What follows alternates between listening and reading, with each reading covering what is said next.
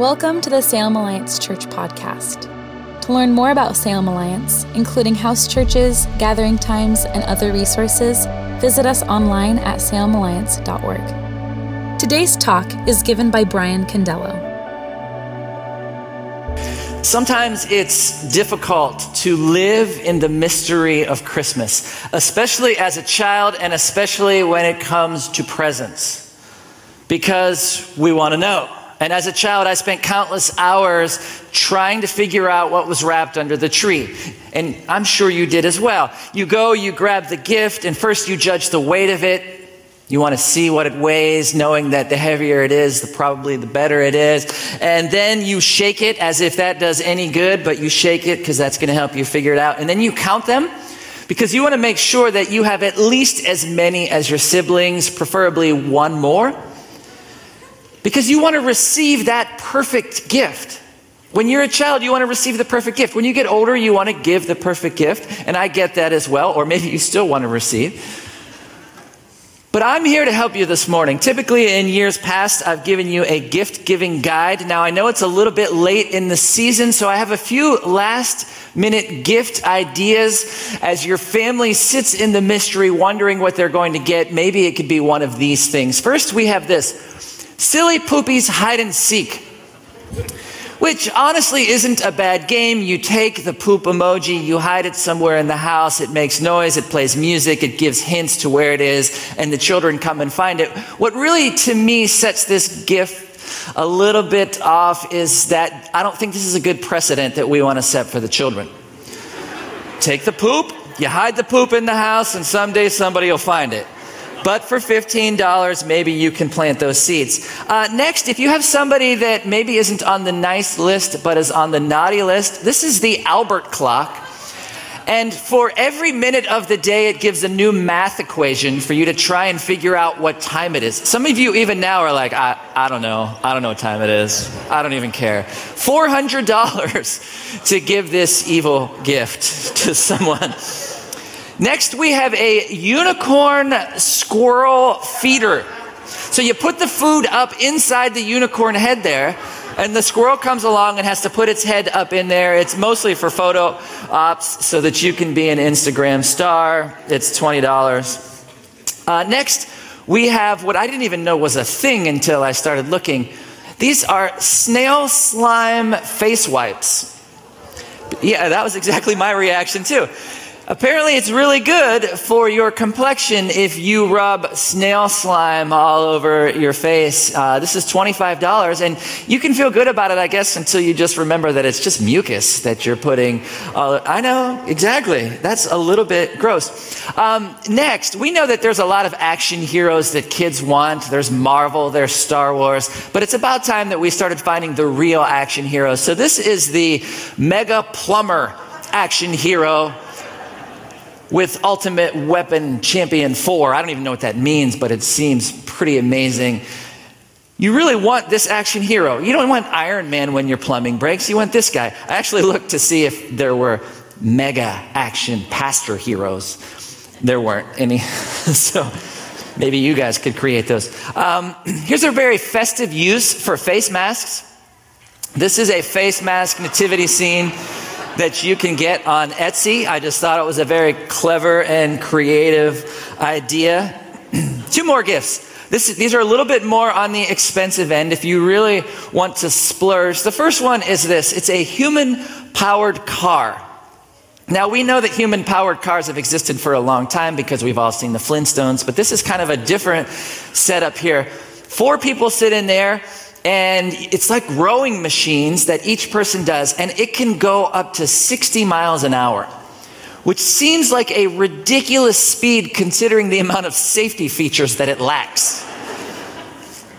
But if you get one, I would love to try it with you for a mere $60,000. Come on, we should do this. Lastly, I have a gift that I would love for the entire church, something that we could all share joyfully in. It's a whack-a-mole game. And we all love whack-a-mole, but this is not your ordinary whack-a-mole game. It's a customizable one. You can personalize it. So instead of molds that pop out, you get to choose. And we all know what the obvious choice is. I think we even have a closer look. There you go. I just envision the long line of people in the lobby waiting their turn to just get that mallet and work out a little aggression. We'll have to take turns. So what we're going to do is we're going to take an offering this morning so that we can get this whack-a-mole. $35,000, we're not going to do that. We're continuing on in our Christmas series, Upside Down Christmas. And a couple weeks ago, Rob talked to us about the season of hurry and our need for efficiency and how Advent calls us to wait. Last week, Steve talked about how we love easy, but following Jesus is sometimes difficult. And this week we're going to talk about reason and revelation. And both are very important, but mostly our culture values reason over revelation. We value what we can see and understand and rationalize because it's difficult to live in the mystery. It's difficult to live in a promise yet fulfilled. And so we want to lean in on revelation. So if there's a big idea from today's message, it's just this, that the kingdom mindset prioritizes revelation over reason. If we want to be kingdom-minded people, we want to prioritize revelation over reason. And that's why this is somewhat upside down in the way we live. Now, reason, we understand, reason is a gift given to us by God, and it's how we construct knowledge and truth through what we observe and experience. Reason is what makes sense to us, things that we can Google. Revelation, on the other hand, is the supernatural disclosure of truth that we couldn't discover otherwise. It's how God reveals his purpose and his character and his will to us, so that we can enter into relationship with him. That's what revelation is, and you can't always Google it. There's no two-step verification process that we can walk through. Oftentimes, revelation is mysterious. It's rooted in the now, but it's often rooted in the not yet. It's rooted in promise.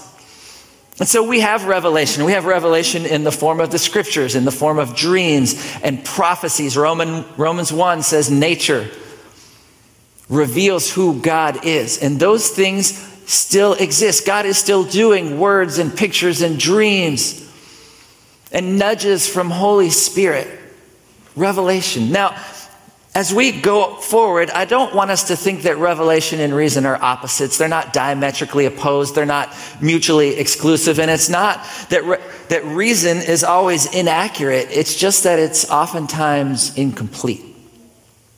And so I want to give us a framework to look at reason and revelation. And I think there's a framework that most of culture leans into. And then there's an upside down framework that I think we as kingdom-minded people need to lean into as well. And it's called the three horizons. We're going to look at this through the perspective of horizons. And the closest horizon is the one that we would value most. And as the horizons diminish, they also diminish in influence. And so I believe culturally, we begin with reason. We begin with the things that make sense, the things that we can figure out, the things that we can experience. And that's how we process life and how we process truth.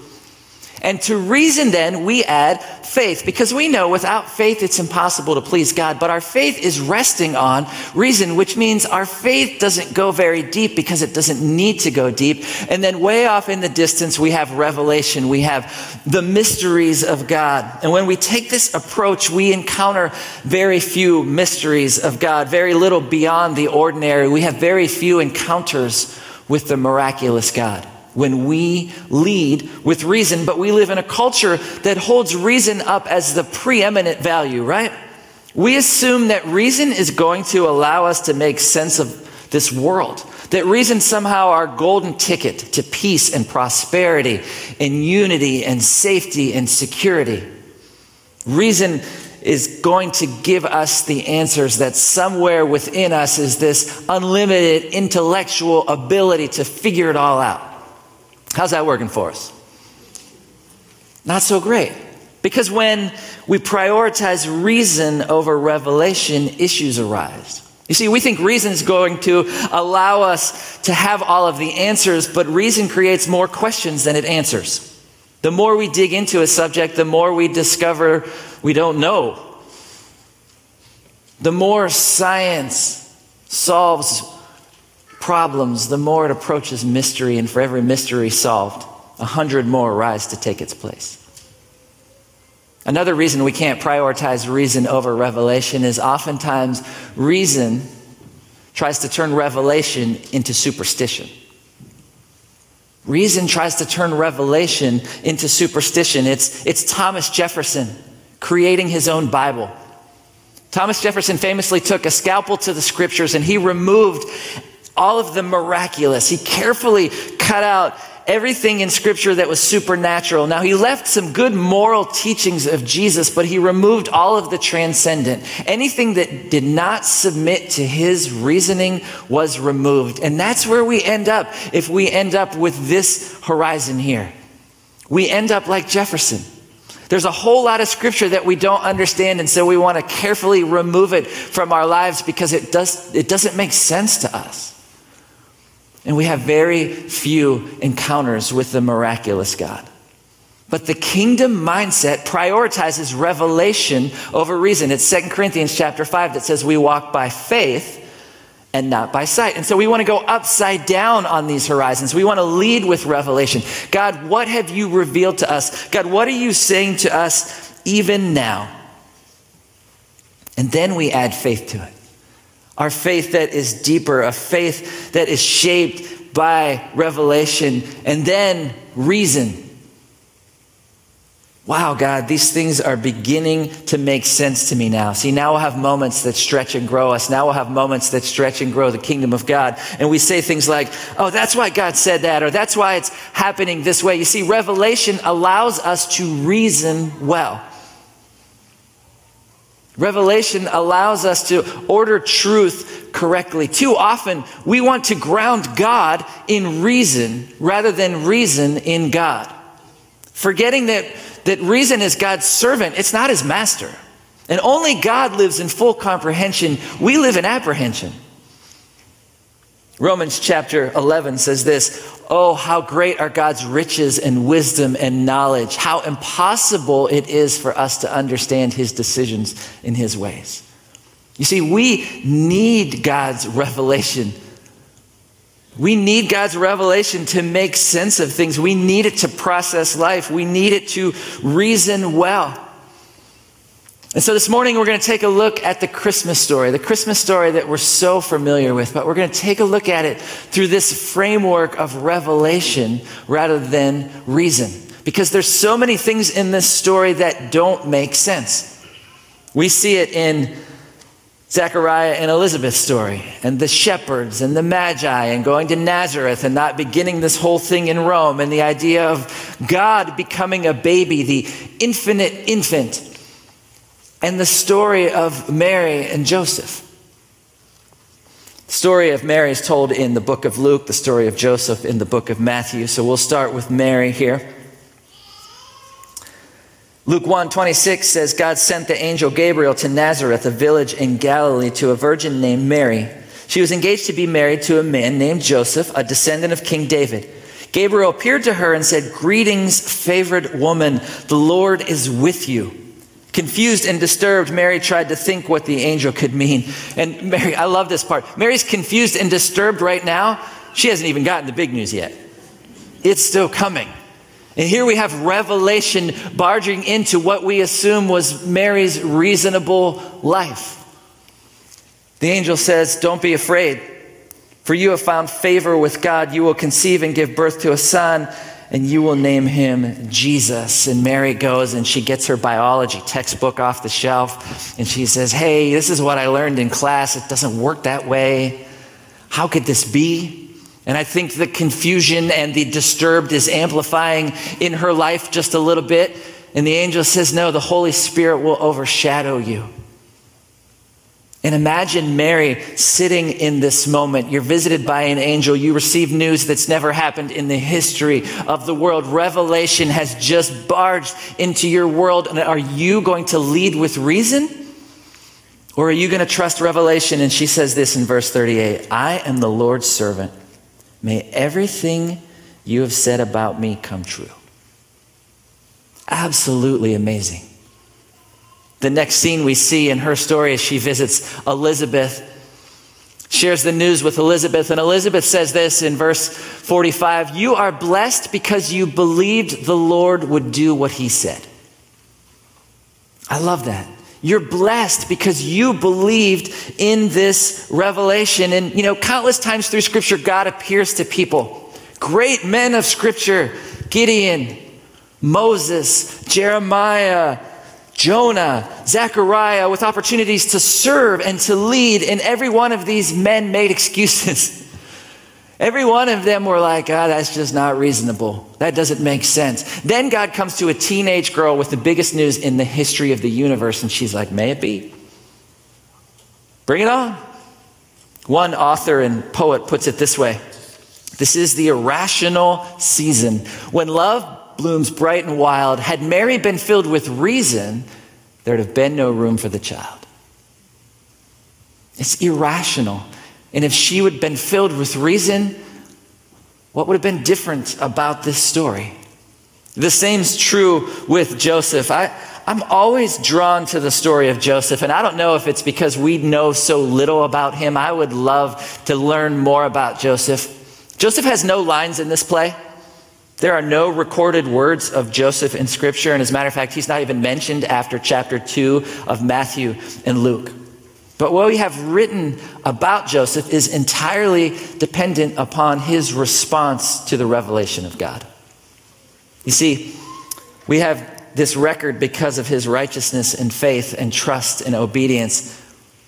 And we know that he was engaged to Mary, as we heard in Luke chapter 1. And then she was pregnant. And Steve talked about this a little bit last week, and he got the text message, and Mary said, we have to talk. And we know no good relationship conversation begins with, we have to talk. And so there was this moment, and of course he didn't believe her. So reason said, get divorced. As a matter of fact, the culture that he lived in said, get divorced as well. Divorce wasn't optional for Joseph. If he wanted to live a righteous life in that culture, it was mandatory. If he married Mary, he would have taken on her impurity. He would no longer be able to worship at the temple as long as he was with her. So he wanted to uphold the law, and he wanted to respect Mary, and so he wanted to do the reasonable thing, which was get divorced. And so then into this narrative, an angel comes and says, your wife is right. Right. I just wanted to pause there for just a minute. Maybe we could just close in prayer for some people in the room. If there's one lesson we learned today, your wife is right. Verse 20 of Matthew 1, as he considered this, an angel of the Lord appeared to him in a dream. Joseph, son of David, the angel said, do not be afraid to take Mary as your wife, for the child within her was conceived by the Holy Spirit. She will have a son, and you are to name him Jesus. The angel comes. And at any point of this story, I think the narrative could have changed somewhat if Joseph would have led with reason. But we see he embraces revelation. He's told, do not be afraid. And it's deeper than just do not be afraid. Angels are saying do not be afraid all the time. And so it's not just that he's standing before this supernatural being. It's do not be afraid because there's going to be consequences. When you prioritize revelation, there's going to be some consequences. For Joseph, it was staying faithful to Mary meant a stigma that he would carry. There would be rumors. There would be shots to his reputation. Nobody would understand the story. And I don't know if he just stopped telling the story after a while and he just kept quiet. But that was part of it. Not to mention what it meant to be father to God's son. You see, I think there would have been this initial moment of, okay, an angel visited me and I'm going to stay with Mary. And then just these moments of dawning comprehension when he began to process what this means. I, in some way, will father the father's son. I mean, can you think about what Joseph is thinking in these moments? He's going to wreck the curve for the rest of my children. I'm going to say things like, why can't you be more like Jesus? Or him thinking, will I ever have to discipline him? Because I don't think I can do that. And will I have to teach him anything? This is where it says in Genesis how you created the world. And when he prays, is he going to pray, dear me? And will he help me in the shop? And that's God who lives in the back room of my house. None of this makes sense. You can't reason any of this.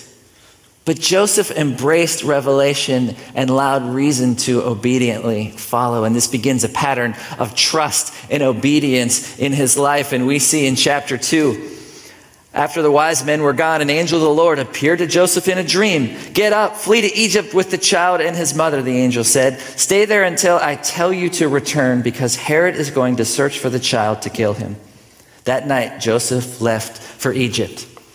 It gets tougher. Another dream, another angel, another revelation. And here we have a midnight escape and travel with a newborn in a strange country in a strange language. And where am I going to live? And what am I going to do for a living? And where am I going to go to church? And what about holidays? And what about my family? And all of a sudden, Joseph and Mary and Jesus are refugees. And in Egypt, of all places. Egypt is where you get delivered from. You don't go to Egypt, you flee from Egypt. And here he is. And this is what I love about Joseph, is it just doesn't make reasonable sense, but he's obeying. And I think there was confirmation along the way. And when he got the text message news alert about what Herod did in the town of Bethlehem and the heartache it caused, but also, okay, God, you're leading me. You're guiding me. It doesn't make sense, but we're doing this thing. Verse 19, when Herod died, an angel of the Lord appeared in a dream to Joseph, which I just get this picture of every time Joseph goes to sleep. He's like, oh boy, here we go. What's going to happen tonight? Get up, the angel said, take the child and his mother back to the land of Israel, because those who were trying to kill the child are dead. And that's what he does. Another angel, another dream, and he comes back, but Herod's son is still ruling, and so this could be trouble. And so then another dream, and another angel shows up and tells him to go to Nazareth, out in the middle of nowhere. The most influential person in the history of the world grew up in the middle of nowhere. When Philip comes to Nathanael in John chapter 1 with news of the Messiah, Nathanael says, Nazareth? Can anything good come from Nazareth? One Bible dictionary says that all the inhabitants of Galilee, Nazareth, were looked upon with contempt by the people of Judea because they spoke a ruder dialect, were less cultivated. They were more exposed by their position to contact with the heathen. Nazareth, that was those people. But here we have Joseph getting the revelation, not trying to reason it all out in these moments. He has dreams. And his trust is building, and none of it made earthly sense. And this is just what we have recorded. I can't imagine what other stories happened in their lives to continue to lead them on as they continued to learn about this. Mary and Joseph were living it out. Obey first, figure the rest out later. Trust in the revelation first and allow the reason to follow. This is what it means to be a cloud follower, when it doesn't make reasonable sense, but it makes revelation sense. And so how do we do this? How can we lean in? How can we live upside down instead of always leading with reason? How can we embrace revelation? I want to give just two quick handles. The first is this: trust. And it seems like a pretty vague handle, admittedly. Yep, just go out and trust more. But I think we need to continue to ask ourselves this question: do I trust God to be God? When we encounter situations, when we are faced with revelation, do I trust God to be God, or do I have to figure it out? Do I have to be able to wrap my arms around it before I'm going to step forward in obedience? Do I have to have reasonable sense that this is going to work out, or do I trust God to be God? Because things don't always make sense. As followers of Jesus, the Bible says we see unseen things. We conquer by yielding. We find rest under a yoke. We reign by serving. We're made great by becoming little. We're free by being slaves. We're alive through one who died, justified by one who was condemned, gain our lives by losing them, become first by being last, we become wise by being fools. And none of this makes reasonable sense. And we're always going to be tempted to follow reason rather than revelation. Reason says, get mine. Revelation says, deny yourself.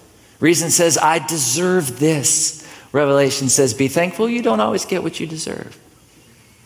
Reason says, I can do this. Nobody will know. Revelation says, God will know.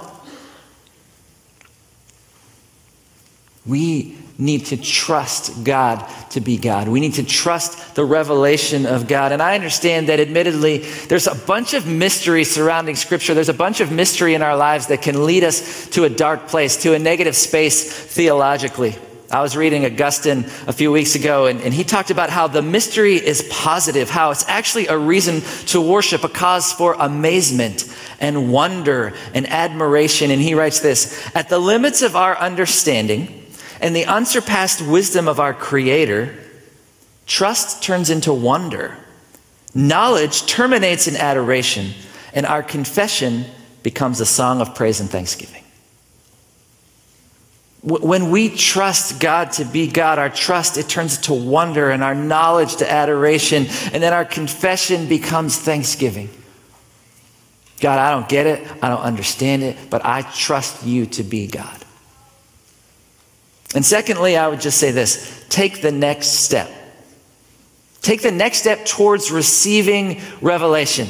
I've been trying to process this over the last couple of weeks. How do we prioritize revelation? How do we lead with revelation? And I know so many of us are in so many different places when it comes to this, but I think we need to be people taking steps towards receiving revelation. And so I have a bunch of different steps, and maybe one of these will resonate with you. First, I would say this, continue to spend time in God's Word.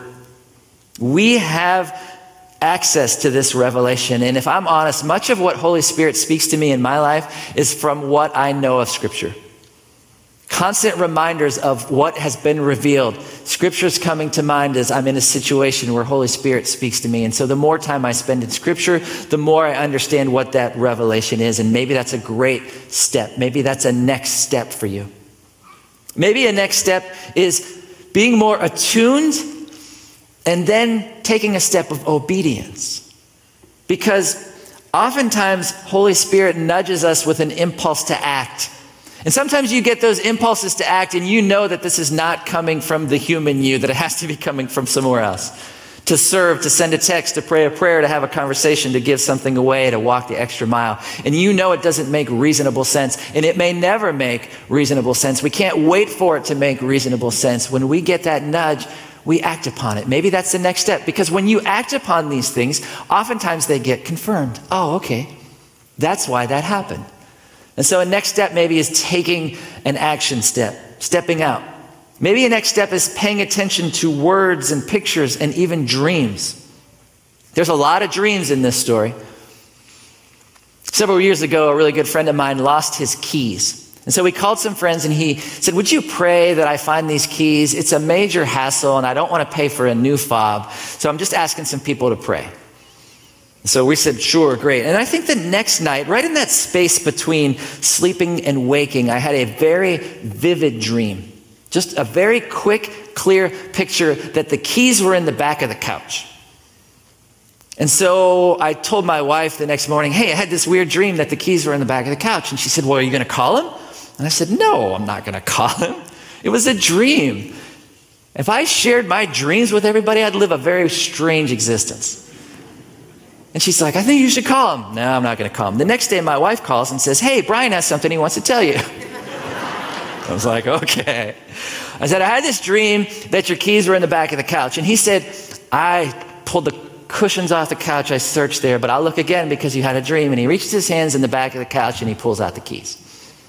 And then he quotes Joel 2:28 to me that says, young men will see visions and old men will dream dreams. To which I said, well, I'm sorry I shared it with you. I was glad he found his keys, but the real impact of this story was, wait a second. God spoke to me in a dream, like me. And I began to process what that was, and I began to understand, okay, that's what your voice sounds like, God. And it's happened a couple other times since then, not often. In those moments, and more I understand, okay, this is God speaking to me. This is a next step to understanding his revelation. Now, there are guardrails for this. One of the guardrails is the Word of God.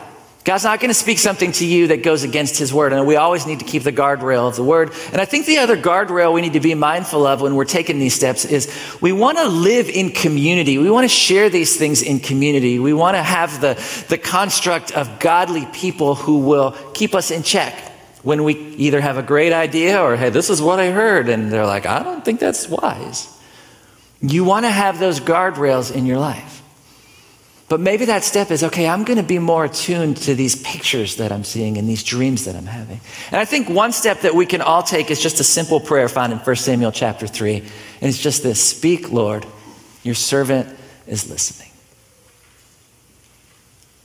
God, we want to receive your revelation. So speak, we're listening. Imagine Joseph and Mary when the kids are just hitting their teenage years and they're sitting back and they're reflecting on the story that we know so well. And they're reflecting on, oh man, that didn't make any sense. Remember when we did that? Remember when we did that? Do you think they ever regretted the choice to embrace revelation over reason? Now, I think they had moments, let's be honest. We're all human. They had moments where they probably wrestled in these situations. But I'm confident that they were grateful, that they trusted, and they took the next step. Trust and taking the next step. And how do we want to look back on our lives? How do we want to look back on these situations? Do we always want to be people who, yep, that made perfect, reasonable sense, and it made sense before I acted? Or no, God, I just trust in your revelation, and I want to hear from you and be guided by you. Would you pray with me?